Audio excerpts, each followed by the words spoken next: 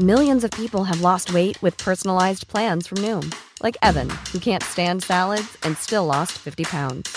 Salads generally for most people are the easy button, right? For me, that wasn't an option. I never really was a salad guy. That's just not who I am. But Noom worked for me. Get your personalized plan today at Noom.com. Real Noom user compensated to provide their story. In 4 weeks, the typical Noom user can expect to lose 1 to 2 pounds per week. Individual results may vary. Hey there, it's Michelle Norris. I'm host of a podcast called Your Mama's Kitchen. When I travel, I'm usually looking for a way to find a taste of home when I'm not at home. And one of the things I love to do when I am at home is entertain. And Airbnb allows me to do that. When I was in California recently, I rented a house that had a great kitchen. And when we were sitting around the table, we were all thinking, we're in someone else's house. Someone could be in all of our homes as well. If you have a home, but you're not always at home, you have an Airbnb. Your home might be worth more than you think. Find out how much at airbnb.com/host.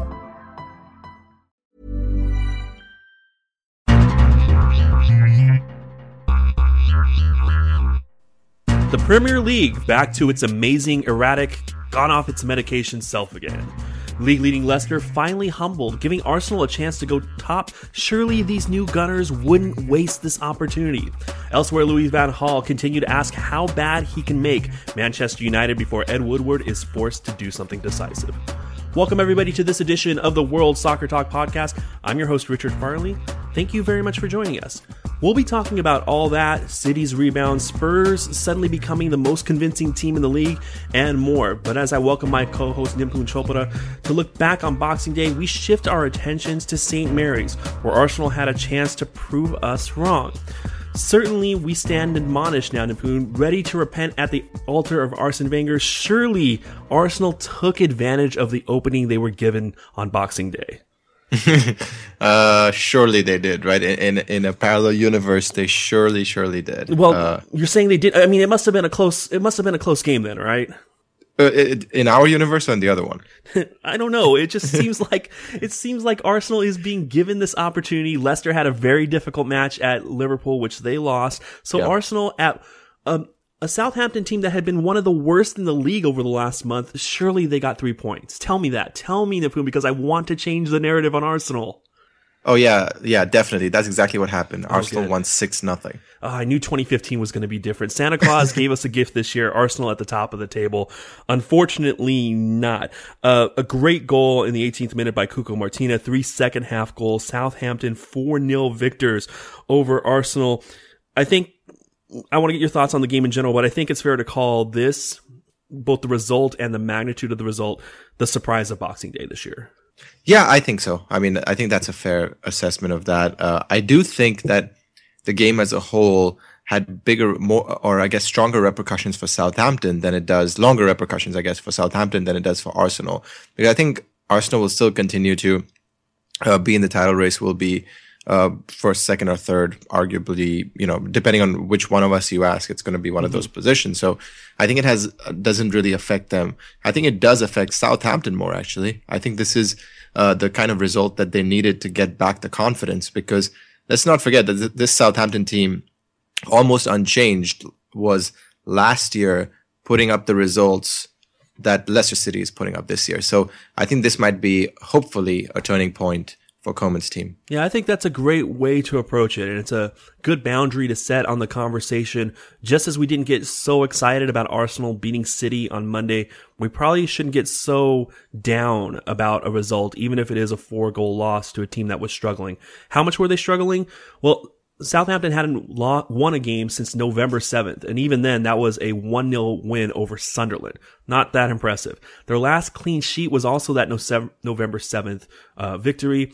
This is their first multi-goal win since November 1st, a 2-0 over Bournemouth.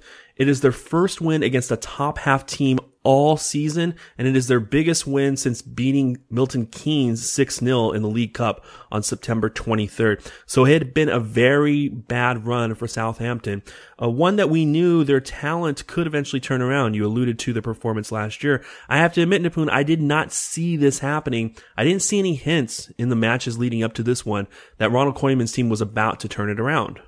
No, you're exactly right. In fact, last week, with Lawrence, we talked about how there were serious mistakes being made in midfield. I pointed out that at one point they were 6v4 or 5v4, at least at 3 points in the game last week against Spurs. So in this game, however, they look like a different team. And you have to wonder, Richard, whether that the statement that Koeman made, where he came out and publicly admonished his players last week, had sort of the buoyancy effect that it sometimes does. And we know it can go both ways, doesn't it? And maybe it's a series of things. Maybe it's that desire to enact an attitude shift throughout the squad.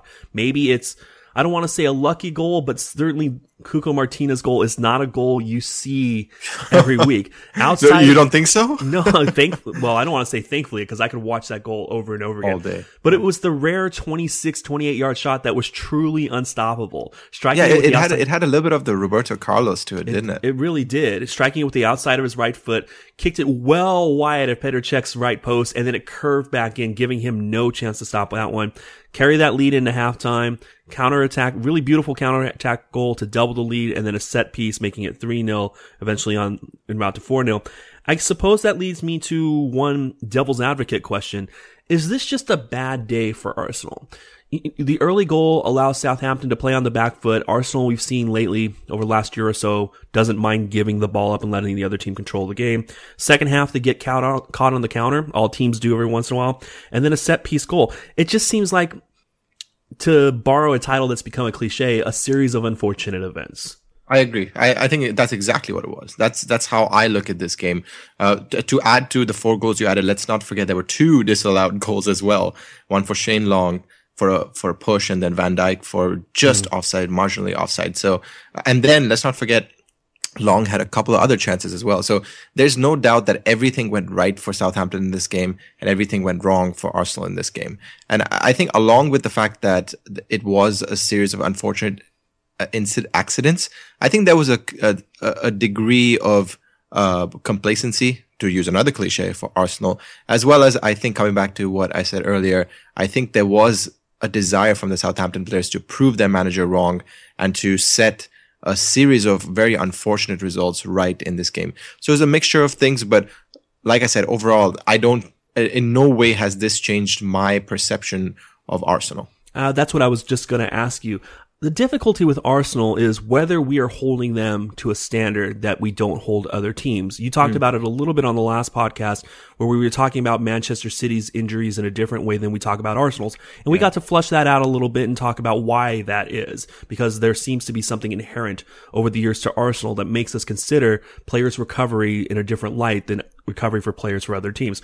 With Arsenal, inconsistency has been their problem. We talked about that during November, where they went through a series of results that they couldn't get full points out of.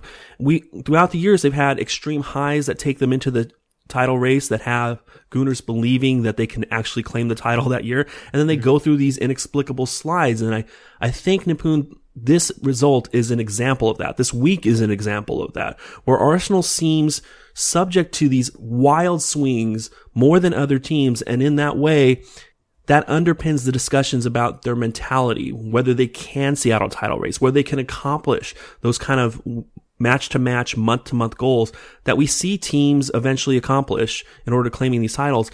And in that way, like you said, I'm not sure that we've changed how we see Arsenal, but the doubts persist. I think doubts persist for good reason. We cannot just gauge everything based on instantaneous results. We cannot help but look at history, and we cannot forget that Arsenal at multiple points have fallen away in the months of February, at multiple points have fallen away due to injuries. So those things persist, even though we try to have a somewhat unbiased analysis of these things. But at the same rate, Richard, we also have to remember that some of the criticisms of Arsenal back in the day was that they were great against the smaller sides and were terrible against Man United, against Chelsea. Very good point. Remember, Chelsea they'd never beat Chelsea for the longest time. So in some ways, that narrative has switched. So we're essentially retrofitting an overarching statement that isn't really true for the actual things that are going on. That's a very good point. Yeah. We have to remember that although the end point here might be similar, Arsenal unable to fully see out a title challenge, we can't just assume all the symptoms are going to be the same. And for that reason, we can't assume that to extend this metaphor, that the illness is the same. We might end up in the same place with Arsenal falling short of a title, but that doesn't mean we can use the same logic that we've applied in years past in diagnosing why they might fall short of this title. Yeah. I don't have anything to add to that. That's exactly right. Let me pose this to you then. Yeah. Do you think it is fair to say that we are considering Arsenal a more viable contender for this title than we have in years past? But do you think it's fair to say we're doing that because of the weakness of the league this year as opposed to the strength of Arsenal? Good question. I think, as is always the case, it's a mixture of both. I think we cannot analyze Arsenal in a vacuum, because we're cognizant of the fact that the rest of the league, this is definitely going to be a league which is going to be won by the lowest amount of points probably ever. So with that said, we are obviously realizing that there's a lot more competition and a lot more points are going to be dropped. And then again, some of the things we said earlier with Arsenal, some of the things are working. I mean, their depth in the forward positions is better than arguably anyone in Europe. There are teams that have better starting forwards, but the depth Arsenal has in those positions is incredible. Along with that, we talked about last week how they've fallen maybe by accident into the central midfield situation where they have one goal scoring midfielder and one true holding midfielder. And somehow they're managing to balance that even in the big games away from home. Like we saw against Olympiacos when they absolutely needed that win and they won comfortably 3-0. So there is both a serious improvement on Arsenal as well as a serious drop in the potential title challengers in the league. So overall, I think both are true. The serious drop in the potential of the challengers is perhaps embodied most by Manchester United. Nice transition. Thank you. After last week's disappointment, Manchester United seemed to be going into the Britannia this weekend in must-win mode. And in that sense, I feel a little sorry for Louis van Gaal Nipun, because a Memphis Depay error, a long-distance goal, had them down 2 goals after 26 minutes. At the same time, the inept attack that has been the Achilles heel of this United team basically meant that 2-goal margin, no matter what happened over those last 64 minutes, was going to hold up. Stoke with a 2-0 victory over Manchester United. Your thoughts on the Red Devils' performance? First of all, even as a United supporter, I was kind of laughing at that Memphis Depay goal, because it was almost, I don't know if you saw the graphic, but there was a distance of 25 yards between him and De Gea, and the ball, his header traveled a total of 3 yards. So, it was a perfect example of how things are just not going right for Man United and for Louis van Gaal. And I actually agree with you. I saw Van Gaal's midweek press conference. I saw his press after the game, and there's definitely a sense of resignation. And I do feel bad for him, because whatever you say, he is always, even if you disagree with his philosophy, which I do, you cannot say that he's not an honest man. He's not a man that he wants to win. And he comes across as someone that you would probably enjoy being around, as long as you weren't talking about football. So in that sense, there was definitely a sense of pity from myself, and I'm sure other United supporters and the footballing world at large, at what clearly was a realization in Louis van Gaal's head that, oh my God, this is it. I mean, there's no way back from where we are right now. Game played out very much like Manchester City's visit to the Britannia a few weeks ago. Stoke got a couple of early goals, held on to that lead. The only difference, Manchester City actually showed some fight throughout the rest of the match. Manchester United, although they doubled Stoke City's shot on target total, Stoke City only had 3 shots on target, Manchester City 6. 2-0 result pushes United a little bit farther from the top 4. I'll say this though, Richard. I thought that United played much better in the second half than they did in the first half. I think they did show some desire in the second half, but again, the problem is that even when you do have some, you have players who show passion, like Mata is a player that showed passion in the game. You have other players that Carrick, I think, showed some passion in the game. But in general, I think the rest of the team is really devoid of confidence.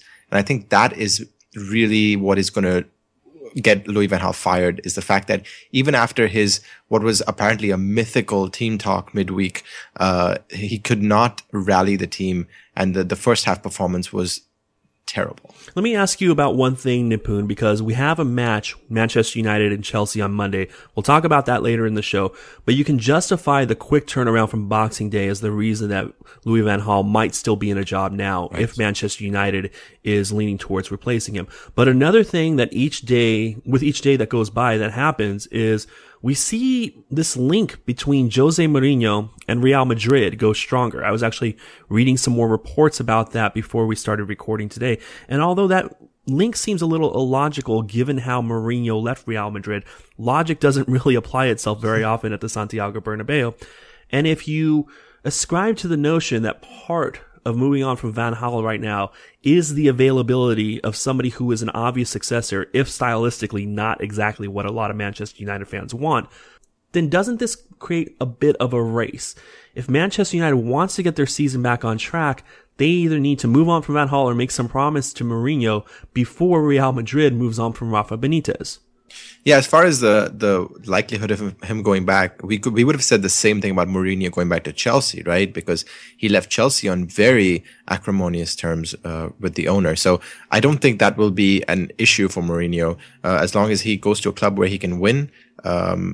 He's happy to make amends for at least for the short term. And similarly with Real Madrid, I mean, let's be honest, they really don't care about anything except for winning games. So I don't think that there's anything that would hold Mourinho back from signing for Real Madrid. So coming to the other question you asked, it is a risk because we don't know what the priority is at this time for the board.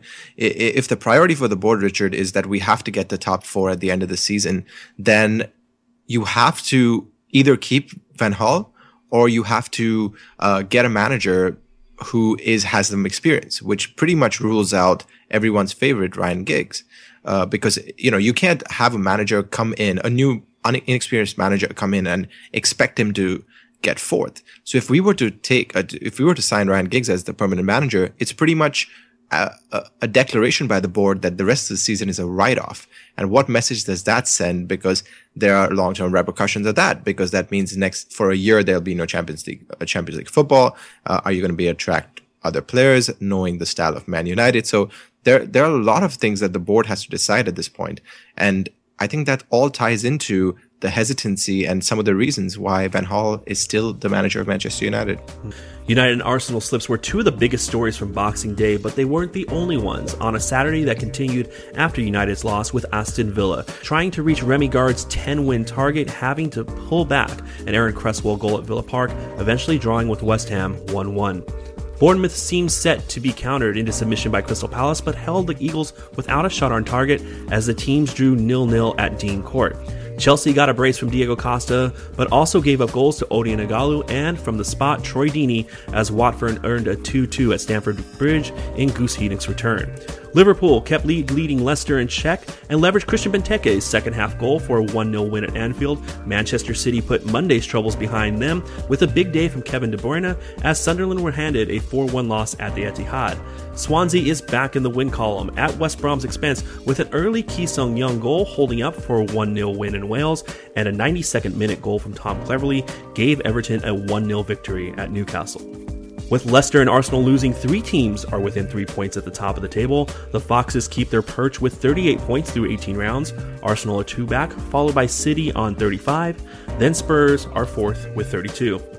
At the bottom of the table, West Brom, Bournemouth, Chelsea, Swans, and Norwich are all within 3 points of the drop, but Newcastle, with their loss, have slipped back to 18th with just 17 points. Sunderland is 5 points back, with Aston Villa chipping away, still with only 8 points through 18 rounds. When we come back, we'll shift our focus to Anfield, where Jurgen Klopp was able to get Liverpool back on track. Stay with us, you're listening to the World Soccer Talk podcast.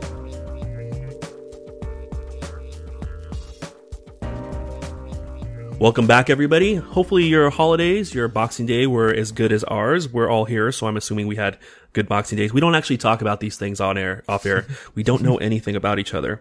But let's give you a little bit of insight. I still want to know about your childhood. You did not answer that last week. So I did not answer that. We're not going to. Anything you hear from me in that regard is a lie.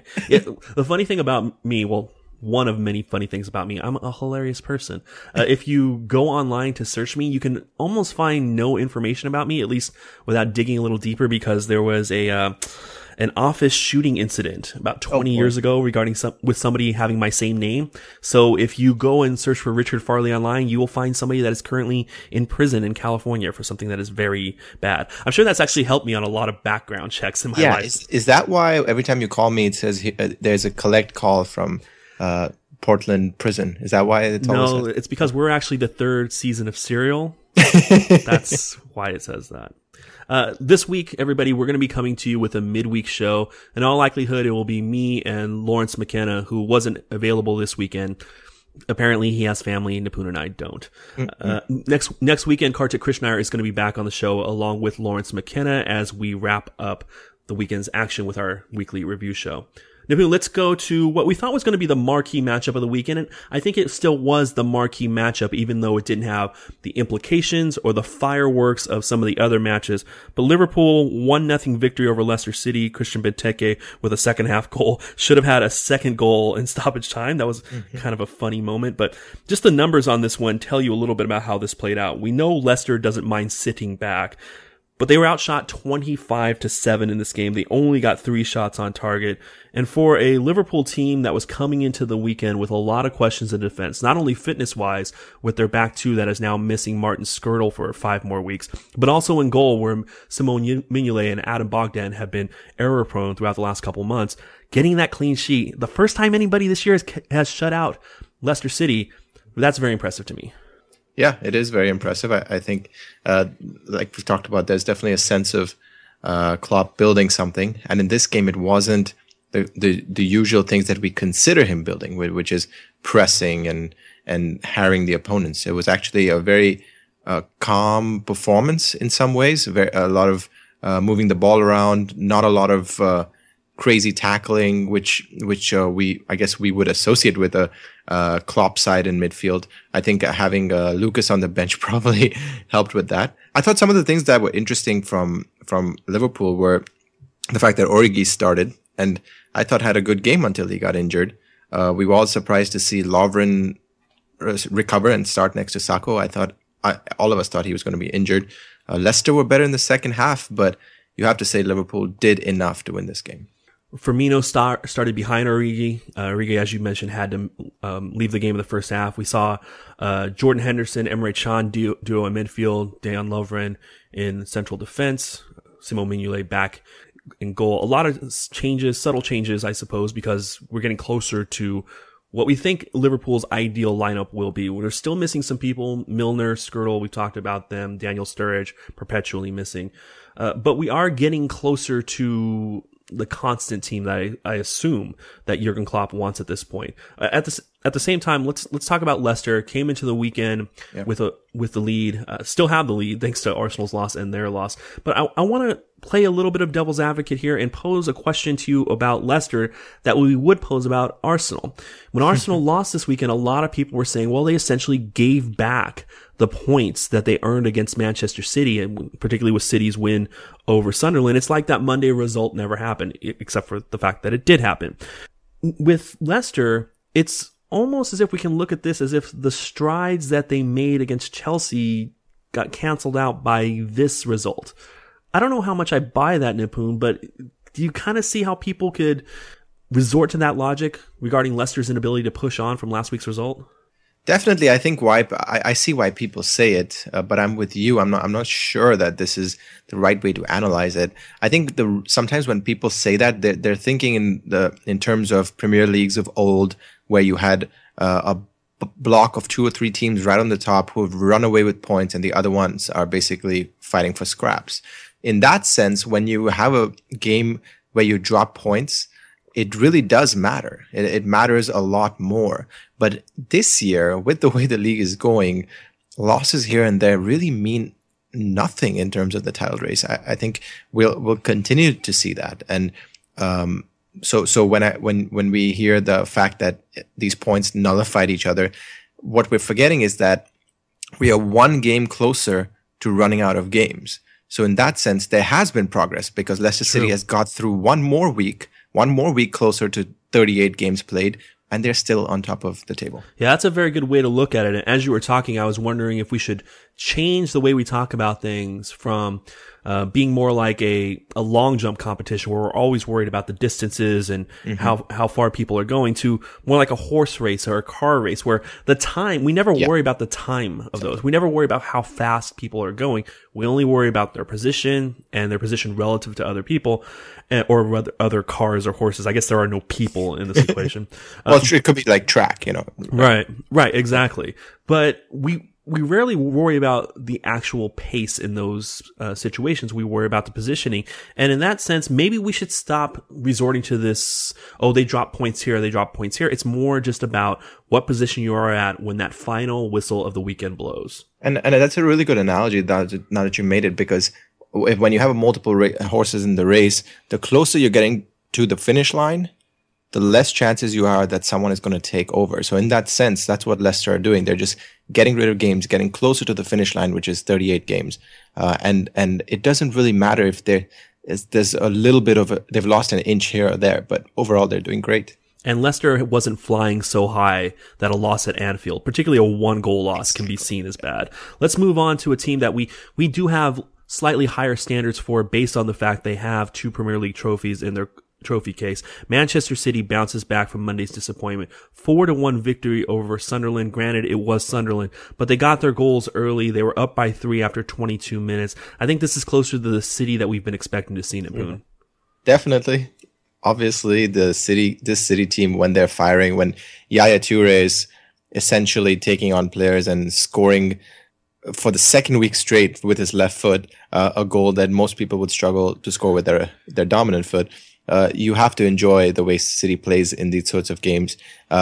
And again, in this case, we have to remember that this is an extremely, extremely poor Sunderland side. As evidenced by the fact that they allowed Raheem Sterling to score with his head, or they allowed Yaya Toure to seemingly carry that ball an extra 10 yards through midfield before getting off that left-footed worm burner for the second goal. One person that did shine in this game, particularly his service from set pieces, was Kevin De Bruyne. Kevin De Bruyne is now up to 5 goals and 8 assists in his 14 Premier League appearances, and that's over 1,122 minutes. Now, if you did the math and extended that out to 3,000 minutes, which is the number I tend to use because that's ends up being about 33 1/3 games, so it accounts for some missing time and injuries. Kevin De Bruyne is on a 13 goal and 21 assist pace for 3,000 minutes. Those are Mesut Ozil numbers there. So definitely a big expenditure during the transfer window, but he is certainly paying off in his production. But let's talk about another person, the person that I think we've come to agree is the person that is the most important player in this year's title race, and that's Vincent Kompany. Kompany missed the game on Monday at the Emirates, came on in the second half in this one when the match was seemingly out of reach and only played for 9 minutes. And Nipun, as much time as we spent talking about how City needs to ascertain whether they can get Vincent Kompany back for a huge stretch of minutes in the second half of this year, this was very bad news for them. Yeah, I mean, how do you react, right, as a manager when you have your captain come, and as a City supporter, when you have your captain, you're essentially the player that almost guarantees that you'll win a game, come on and last only 9 minutes. It's gotta be incredibly frustrating for both parties. And I don't know. I mean, I'm sure we'll get into whether they need to sign players and stuff, but the bigger question is, why does this keep happening with Vincent Kompany? Because as far as I know, some of these injury problems that he's had now, he did not have before he came to City. It may just be a function of age. I think he's 29 years old at this point. So some players' bodies, every body is different, and his body may make it so he has to have his calves removed. I don't know. But we talk about our top fours a lot, and we've had to spend so much time talking about why Arsenal isn't number one, because they have, throughout the course of this year, looked like the best team in the league for most of the time. And we've had to rely on historic trends and things that we read into the personality of the manager to justify not putting them number one. I will say this. I think the gap between, at least in my mind, City and Arsenal is close enough that if I get any inclination that Vincent Kompany is not going to be able to play 3 out of 4 games throughout the rest of the year, maybe starting in a couple of weeks, I'm going to slide Arsenal number one. I think it's that close. I think Kompany is that important. I think City has proved that Kompany is necessary for them to have a consistent defense over multiple games. And if he's gone, then Arsenal to me is the title favorite.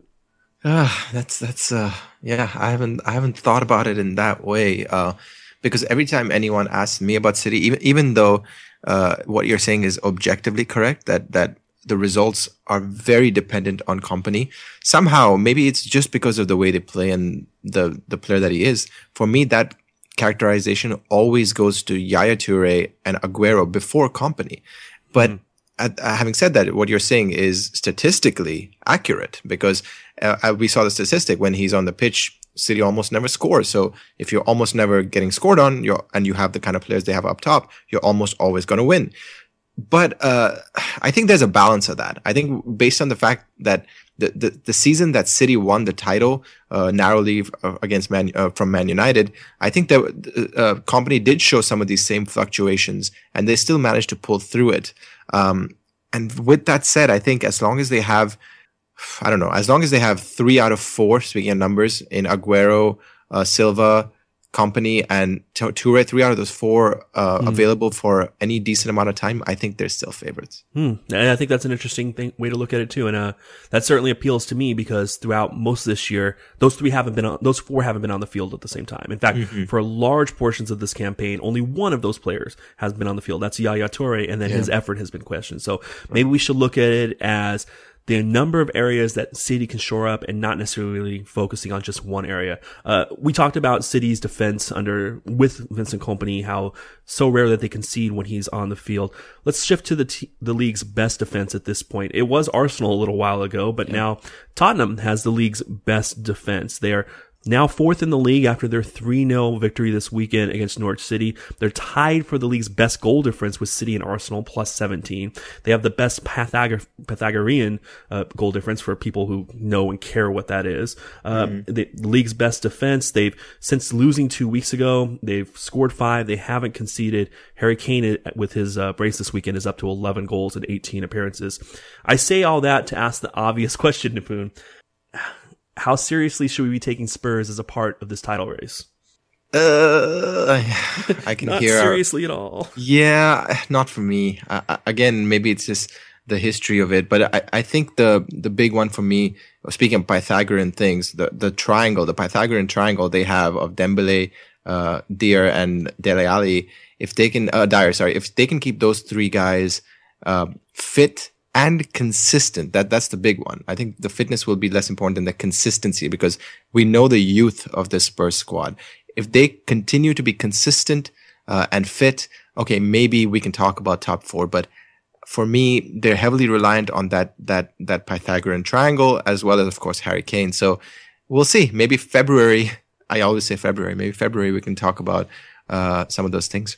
The thing that's most impressive to me about Spurs is, at the beginning of the season, and we particularly saw it when this player was out for a stretch of time, they seemed really dependent on Christian Eriksen. They went through these periods of time where they couldn't score goals in a very Spursy way, and it happened to coincide with Eriksen's absence. But now Eriksen is back, and he's not being a decisive factor in these wins, yet Spurs are still winning decisively.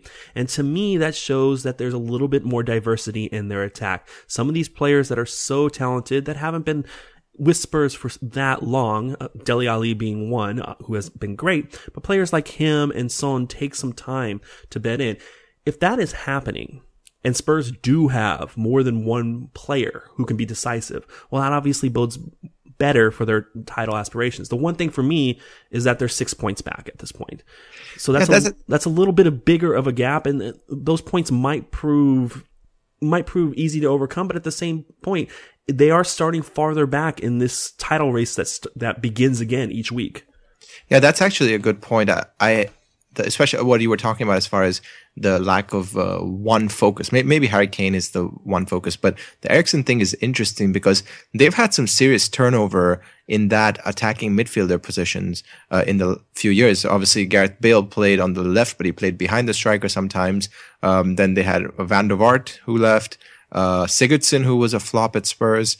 I'm sure I'm forgetting a couple of other players that played that position. So maybe there's a sense at Spurs that they've resigned themselves to the fact that there will be turnover of players who succeed in those positions. And Modric, of course, who played a little bit further back than the attacking midfielder position. And they've essentially tried to spread out the load of of excellence, I guess. And maybe it's working. Maybe that's the way forward with Pochettino. One other game this weekend didn't have a lot of action. In fact, only had three shots on target. Bournemouth Crystal Palace playing to a 0-0. Midweek, we analyzed this game as seemingly setting up perfect for Crystal Palace, but they weren't able to actually get their counter going, especially after the first 20 minutes of the match. But I do want to get your thoughts on Bournemouth, Nipun. They're now 6 unbeaten after going through a 5-match losing streak. Which of those two teams do you think is more indicative of the cherries that we're going to see going forward? The team now that has risen to, I believe they're in 13th place at this point? Or do you think that there is another regression, another losing streak in them? In Bournemouth, you mean, right? Not right, Palace. Right. I don't know. Who do they play next? I haven't seen their schedule. I think that might, because they've played a few tricky games here recently. They've beaten United and Chelsea. Well, it's funny you should mention who they play next. On Monday, Arsenal. They are at the Emirates, and then next Saturday they go to Leicester. So there's Arsenal, Leicester City, Birmingham in the FA Cup, I think, then West Ham, and then Norwich City. So you could say that so let's just be honest. If you're a Bournemouth supporter and you lose to Arsenal and Leicester City, fair enough. You get a decent decent result against Birmingham, and then the ones you focus on are West Ham and Norwich City. With the way West Ham are playing right now, and the fact that we know Norwich City is struggling for any sort of consistency and performance, you say for any team in Bournemouth's position, if you can get 2 wins out of 4, regardless of the level of opposition, that's pretty good, right? So with having said that, I would say for 4 games in the Premier League, they can win 2 out of 4, and that's pretty good. I agree with you. Everybody, we're going to take our second break right now. When we come back, we're going to talk about the Chelsea-Watford match, Everton's late victory at Newcastle, and we're also going to take a dip into the championship to update people on the potential Premier League sides come next fall. Stay with us. This is the World Soccer Talk Podcast.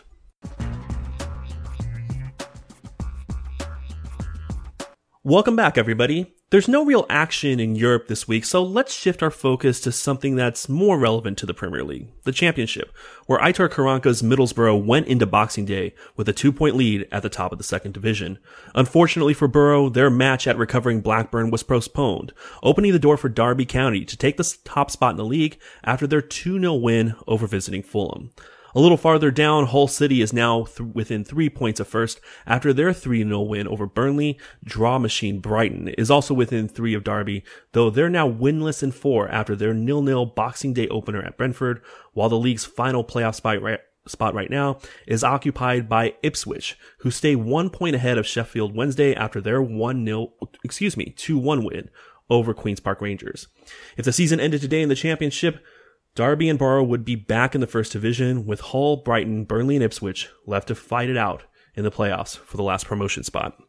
Nipun, our players of the week, I'll go ahead and go first, and this is one of those weeks where I'm getting a little bit open-minded. I'll give myself the benefit of the doubt and not cast this completely negatively, where I could deviate to Harry Kane, Diego Costa, Shane Long, one of these multi-goal scorers, but I went searching this week. I thought Rob Elliott was going to be my player of the week until that late goal, Tom Cleverley, where his punch just didn't clear the penalty area and he left his goal vacant. In that same game, I thought Barkley, Lukaku played well, maybe just didn't have enough to go over the top. And I thought about giving Martina this honor just purely based on a strike that we rarely see. Then I kind of wanted to give it to Christian Benteke for missing that late goal in Anfield, and I kind of wanted to give it to Oscar for missing his penalty kick at Stamford Bridge. But ultimately, I'm going with Simon Francis. I think even a lot of people who listen to this podcast might not fully recognize that name because he is a defender for Bournemouth, and we don't spend a lot of time talking about Bournemouth, and I honestly doubt even the most ardent Premier League fan watches Bournemouth that often. But Francis is somebody who started the year at right back and formed a great partnership with Matt Ritchie on the right and really looked like they were going to be Bournemouth's most dangerous threat throughout the season. But as with everything Bournemouth, that had to change as injuries started befalling Eddie Howe's club, and Simon Francis has had to play most of his time in central defense now. This weekend, he made the highlight reels with a clearance off the line. I can't remember who shot it for Crystal Palace, but it's one of the reasons not only Bournemouth got a victory, but kept Crystal Palace without an official shot on target. And it looked like, it just seemed to me that Simon Francis was involved in so much this weekend. And when I looked through the numbers, he led the game in clearances. He led the game in aerial duels won. He led the game in interceptions. All of these defensive numbers, which out of context mean very little, within the context of this game, just showed how active he was. So I use that as an excuse, in addition to his actual play on the field, and in addition to his story, to highlight Simon Francis as one of these unsung heroes for Bournemouth as to why they're now climbing the table when for so long they looked like they were destined for relegation. Nipun? Yeah, mine is a little more obvious. Good shout on Simon Francis, by the way. Mine is a little more obvious. De Bruyne, two assists and a goal in the City game.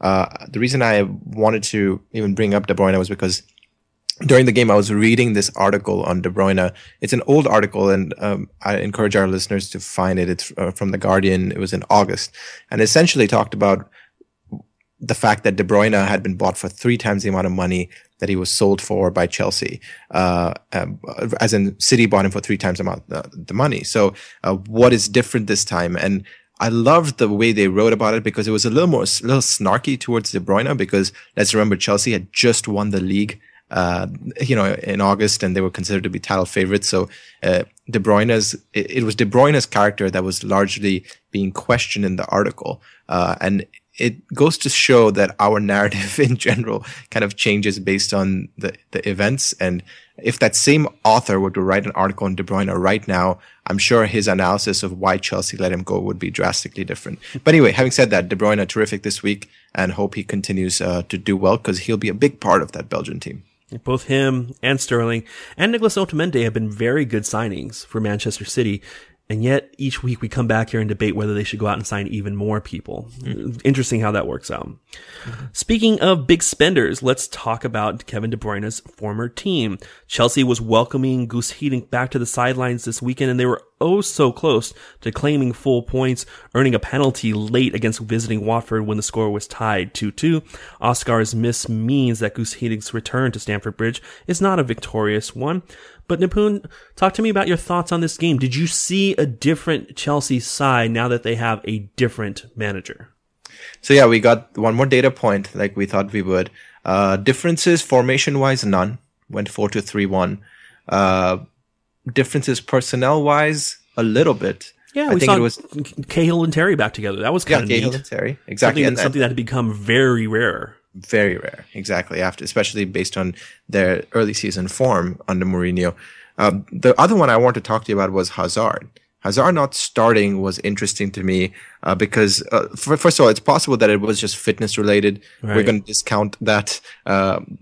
Assuming that it wasn't fitness related, do you think it is where Hazard is currently, or does Hiddink actually think of him as one of the players that really did let Mourinho down, and is possibly maybe even angling for a move away from Stamford Bridge, which are things we've heard of? I think that's possible. I don't want to go down this path too much for the reasons that you said, but if we are going to entertain this hypothetical, I think that there is some value in a new manager trying to unite the squad. Mm-hmm. And I think that although the stories that we've read over the last month hint at a different inclination within the squad, I think the core of this squad is still a pro Mourinho core. And I think we saw that through not only John Terry's reaction after last week's game, after the first game after Jose Mourinho had left, but we saw it, we saw it with Cesc Fabregas taking umbrage with people characterizing him as a traitor to Jose Mourinho. I think the core of this team, those players, the Branislav Ivanoviches of the world, the people who are very influential in this club, are ashamed that it has come to this point. And if you want to rally the club around an attitude, that would be the one. And to get back to Hazard, if you do want to give a sign that the attitude that was prevalent in the last days of Mourinho is unacceptable, dropping Hazard and Costa would probably be the right things. Hazard is easy to drop because you have Pedro coming off the bench. Costa, Well, even Costa, we heard this over the last couple of weeks, how Costa had fought with Mourinho much of this year, but then over the last couple of weeks had accepted that he needed to improve his play and started working harder in training. So even then, Hazard might be on his island by himself at this point. What do you think, Nipun? I think it is.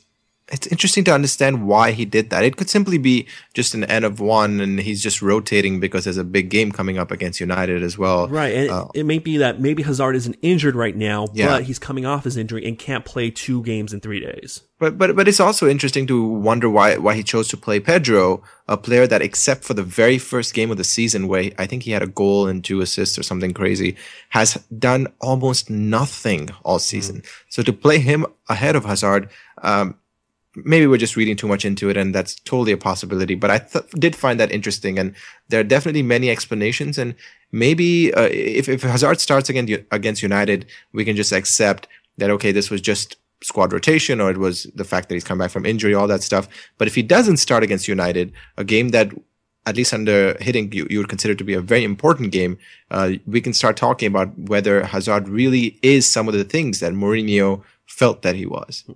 Potential worrying sign for Chelsea in this one.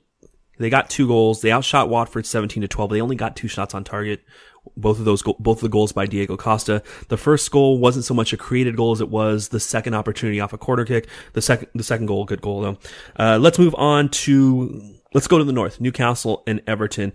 This looked like a game that Everton had in control until the last 15 minutes or so, where Newcastle had a number of chances, and if it wasn't for Tim Howard pushing a shot off the late header off the line, Newcastle might have been able to steal this one. As is, it was Everton that was able to steal it when Rob Elliott, going out for a corner late, punched a ball to the edge of the penalty area, where Tom cleverly headed it into an open net from about 17 yards out. So, Nipun, the way I choose to look at this, and tell me if you agree with this, is this is the type of win that we haven't been seeing from Everton much of this year. We talk about how many times they've either had to settle for draws or last week against Leicester, losing in a game that they played pretty well. Here is a game that they played pretty well that almost looked destined to be one of those tough road results that you just can't get over the hurdle. They got over the hurdle. Somehow, some way, they got 3 points. Yeah, football, there's a, cliche, football is a great equalizer. And you think back to the last minute, the 95th minute goal that Bournemouth scored on Everton when they were up 3-2 to make it 3-3. And you see this goal that my beloved Tom Cleverley scores. And there's some weird poetic justice to that. But before we analyze, I have to say, just heartbreak for the Newcastle United supporters.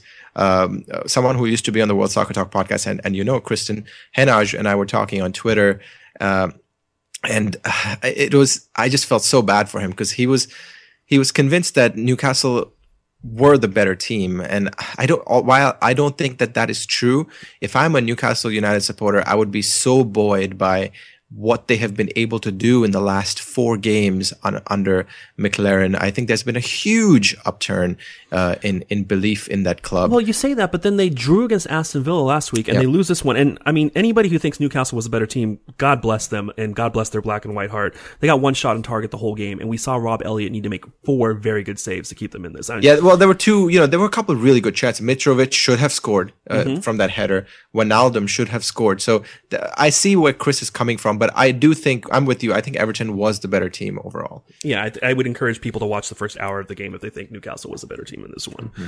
Let's go ahead and take our last break, come back, give our top 4s, talk about the 2 matches we haven't hit on, and then look forward to Monday, Tuesday, Wednesday in the Premier League. Quick turnaround for the league. It's going to be a quick turnaround for us too. Stick with us. It's World Soccer Talk Podcast.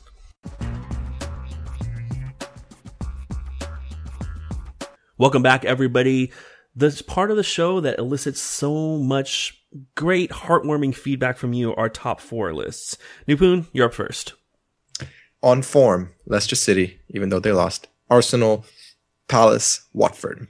End of the season, City to win. Arsenal second, Leicester City third. And I know I'm that weird optimist. Not optimist, because I don't want them to finish 4th, but Chelsea 4th. Okay, top on form. This is just a mess. We've talked about this so many times. How having an on form top 4 is ridiculous in a league where there is no form that's being maintained. We should just do this for Bundesliga from next week. Yeah. On form, Spurs 1. God, that hurts. I don't even know if I believe that. Leicester 2, Arsenal 3, Watford 4. All right, I'm moving on with my life. I'm not going to beat myself up over that. End of season top 4. It's the same as last week. Manchester City, Arsenal, Leicester, Spurs. I will say this. I talked about it earlier in the show, so I won't repeat. I'm very close to bumping Arsenal to number 1 for new reasons that are starting to surface. And I'm very, very close to bumping Spurs over Leicester. Just by looking at all the numbers and seeing how Spurs seem to have gotten a monkey off their back ever since putting that unbeaten streak behind them. I'm sure they would have preferred not to do that, but it does seem to have alleviated things. They're more free-flowing. They're creating better chances. They're converting on more chances. And if this can kind of propel them through the rest of the year, then the underlying numbers are starting to hint that they may be for real. Quick question before we move on. Go. If City and Arsenal were 100% fit, if they had all their players fit, who do you think would have the better starting 11? City. Yeah, me too. I think you can just go position by position, and there's only one place where I would say that Arsenal is definitely 100% better. Well, 2. I would say Petr Cech is definitely 100% better than Joe Hart, but the margins there are pretty thin. And then I would say I would take Mesut Ozil, the way Mesut Ozil has played this year, over any of Manchester City's creators. But Manchester City has more depth at that position when you consider Silva and De Bruyne. They've got the superior striker. They've got the superior defensive midfield. Mm-hmm. If healthy, they have the superior fullbacks and the superior central defense. I don't even know if it's that close when you think about it that way. But I think I would take Silva over Ozil, but I would take Sanchez over Sterling. That would be my only other change. Yeah, I think Sanchez over Sterling, I would definitely do that. But then I kind of consider the wide attackers as kind of a package deal. And so whatever 2 wide attackers City starts, I like them over the wide attackers Arsenal start. But then again, that just highlights how weird it is to break it down this way. Ultimately, you should probably break it down based on how the teams match up against each other. Even then, I like City more than I like Arsenal in that. Quickly, 2 games that we haven't talked about yet. Aston Villa 1-1 result against West Ham at Villa Park. Jordan Ayew converting a penalty kick in the second half, canceling out Aaron Cresswell's goal in the first, a goal that Brad Guzan probably should stop most days. Let's talk about Aston Villa in this one. West Ham have drawn 5 in a row. They seem to be settling into their mid-table inevitability. Aston Villa, Remy Gard has outlined a 10-win goal. Get to 10 wins by the end of the season and we can stay up. I just get the feeling that we're seeing their surge now, Nipun, and their surge is only producing draws. Yeah, for me, the only team at the start of the season that I predicted would go down that isn't for sure going to go down is Aston Villa. I don't see genuinely see a way back for them. They have some games coming up that you think they might be able to get points in. They play Norwich, Sunderland, fellow relegation battlers, Crystal Palace, who I think will probably win because they're playing away, as in Crystal Palace will win, and then Leicester City. So if they get, so they play Norwich tomorrow and then Sunderland January 2nd. If they've lost or not got at least 1 win from those games, I think it's a pretty good indicator that that surge is, as you said, just a surge of draws and no wins. Swansea is back in the win column, 9th-minute goal from Ki Sung-young. After that, they most underrated midfielder in the Premier League. I tend to be biased towards Asian players for some reason, so I'm going to bow out of that and just agree with you. 9th-minute goal, they kind of handed control of this match to West Brom after that, and to me, Nipun, this just illustrates what you and I have talked about on previous shows. West Brom is not going to win a match that you give to them and ask them to win it. They're going to rely on errors. They're going to rely on your mistakes. And in this one, they had a lot of possession, were able to force some set pieces, but even then they weren't able to convert on them. And in that way, I think West Brom again showed the quality they really have. Yeah. And let's not forget that they're missing. So as we talked about last week, they play with Evans and Fletcher, in midfield. Both are defensively minded players. And the other one we forgot was the Argentinian whose name I'm forgetting, who's also Claudio Yacoub. Yacoub, exactly. Who's a very defensively, he's a traditional ball-winning midfielder. So you essentially have 4 defenders and 3 defensive midfielders in front of them. And they had Rondon for a bit, who was doing well, but now he's suspended. So there's no way for them to really get goals right now. And Swansea, in my opinion, as we've talked about, are kind of the opposite of West Brom. They really do try to score goals, and I think Swansea should have won this game by more than just the 1 goal which they scored in the 10th minute. And we see Swansea now moving away from some of the preferences that Gary Monk had. Some of the best examples, both Bafa Timbigomi and John Joe Shelby started this match on the bench. Let's move on to the midweek fixtures. They're extended over 3 days, but the bulk of them take place on Monday, where the action starts with Crystal Palace hosting Swansea.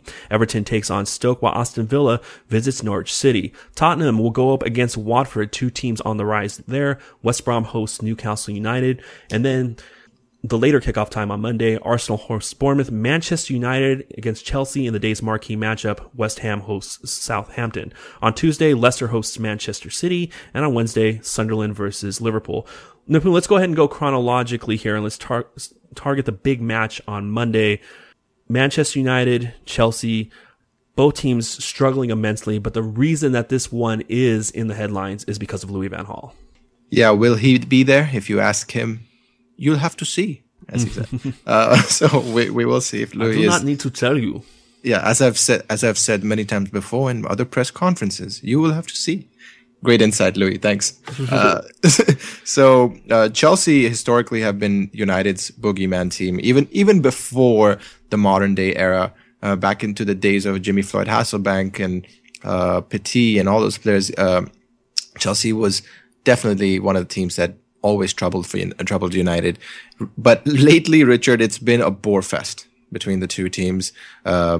We can think back to Mourinho setting up with a false 9 in the first game, the third game under Moyes. And there have been only, I think, 2 or 3 goals in the last 3 games. I can't believe you reminded me of that game. One of the worst games in absolutely one. I can and remember. The great thing about that, Richard, is I heard, I think it might have been Rio Ferdinand who was doing some analysis on it and said that it was a brilliant tactical match. And as a footballer, it was great to see these two teams out thinking each other. And I'm pretty sure everyone's eyes rolled at the back of their heads when he said that. It was so bad. One other match of note on Monday, Watford, Tottenham. These are 2 teams who are climbing the table. We talked about them a lot in recent shows, and it's a bit of a stylistic matchup that'll be interesting. Watford's going to play without the ball. Maybe some of Spurs' pressing won't be as needed or as effective, but at the same time, Odion Agalu is going to test that Spurs defense that is starting to get a lot of people trumpeting their virtues. It'll be a good test for them. Troy Deeney, of course, finding a way to get to the penalty spot in every game. But let's switch our focus to Tuesday. Leicester City, Manchester City.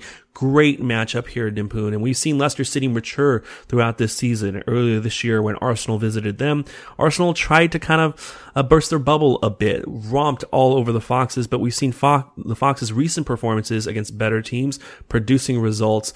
How do you think this one's going to shake out? Here's a stat I got from Opta. Leicester City ended 2012, 2013, and 14 with a victory in the final league game of the calendar year. In other words, if we go by what Leicester City's been doing previous years, they're going to win. But based on the fact that Leicester City's done exactly the opposite of what they've been doing every year previously, they're probably going to lose to City, unfortunately. And maybe at that point, some of us will start talking about, is this the turning point, blah, blah, blah, blah. But again, this won't change my mind about Leicester City. Again, Manchester City have more to play for in this game than does Leicester City. So we see Leicester City, especially this weekend, even though they were chasing the game eventually in this one, more than willing to sit back. They have the fewest passes per game of any team in the league. Their possession is pretty close to the bottom. I think it is the bottom 2. And we see a Manchester City team that tends to like to control the ball, tend to like to dictate play, but also have those Achilles heels that we have highlighted so much. Those central defenders, their right back, just really been very poor this year by Manchester City standards. And you still have Jamie Vardy, and you still have Riyad Mahrez, and you still have Shinji Okazaki running his butt off. I like this to be a high-scoring one, Nimpoon, but something is telling me that this is setting up well for Leicester. So you're gonna you think Leicester's gonna beat City? I am not as confident in this one as I was the Chelsea match. Chelsea came where I said 3-0. Yeah, I remember that. Yeah, and I think I said like 3-0, 3-0 for Leicester. It ended up being 2-1. There is an inherent difference in quality in these two teams, in the players. But Leicester has been defying that all year. I just wonder how they keep defying that when teams start taking them seriously. And obviously, well, I don't want to say obviously, but it sure does seem like teams are taking them seriously now. I just think stylistically, I mean, maybe we're headed for a 2-2 in this one. I don't know. And maybe Manchester City with their injury concerns, their quick turnaround, maybe that hurts them. Leicester does have a little bit of depth in the positions that we would think people wouldn't want to get run down, and they go 3 or 4 deep at striker. They do have some depth at their wide midfielders and their fullbacks. I don't know. I guess I would bet this one ends 2-2 in Nipun. So what Liverpool did against Leicester was interesting, which was different from what United tried to do against Leicester, where they all focused on Vardy. What Liverpool did was they focused on Mahrez, and pretty much if you play this entire game through, you'll see they made sure they were doubling up on Mahrez, and they were playing, essentially like they would any forward when it came to Vardy. Like Jose Mourinho wanted Chelsea to play Mahrez. Exactly. Yeah, exactly. So if in having said that, I don't know if City has the fullbacks. I know he'll probably be up against Kolarov because he'll play from the right. But if they decide to switch him, let's be honest, Sanya is playing some of the worst football of his career. Kolarov can be found out defensively. He can have great games, but he can be found out defensively. So with that basis, I kind of see what you're saying. I can see gaps appearing in this. But the counterpoint to that is there's no one in Leicester's midfield especially without Drinkwater, who can stand up to Yaya Toure. I mean, there's almost no one in the world who can stand up to Yaya Toure when he's on form. So comes back to the same old question. Is it going to be 4 out of 10 Yaya Toure or 9 and 10 out of 10 Yaya Toure? And that will decide the game. Whether it's the 4 out of 10 or the 9 out of 10, we are going to be back on Wednesday night in your feeds on Thursday talking about the midweek action in the Premier League. After that, next Sunday, our weekly review show, Kartik Krishnaiyer and Lawrence McKenna will be back together again. But until then, for everybody at WorldSoccerTalk.com and Nipun Chopra, I'm Richard Farley, imploring you to enjoy your football. The World Soccer Talk podcast is a production of World Soccer Talk and is executive produced by Christopher Harris and produced by Richard Farley. You can get the podcast a number of different ways, including Stitcher, iTunes, TuneIn, SoundCloud, and Audio Boom, or you can go to worldsoccertalk.com to download the show directly. To get in touch with one of the hosts, you can reach out to them on Twitter. I'm Richard Farley. Kartik is KKFLA737. Lawrence is LOZCAST, Lawscast. And Nipun is Nipun Chopra 7. Don't want to bother with Twitter? Go ahead and reach out via email. Richard@worldsoccertalk.com.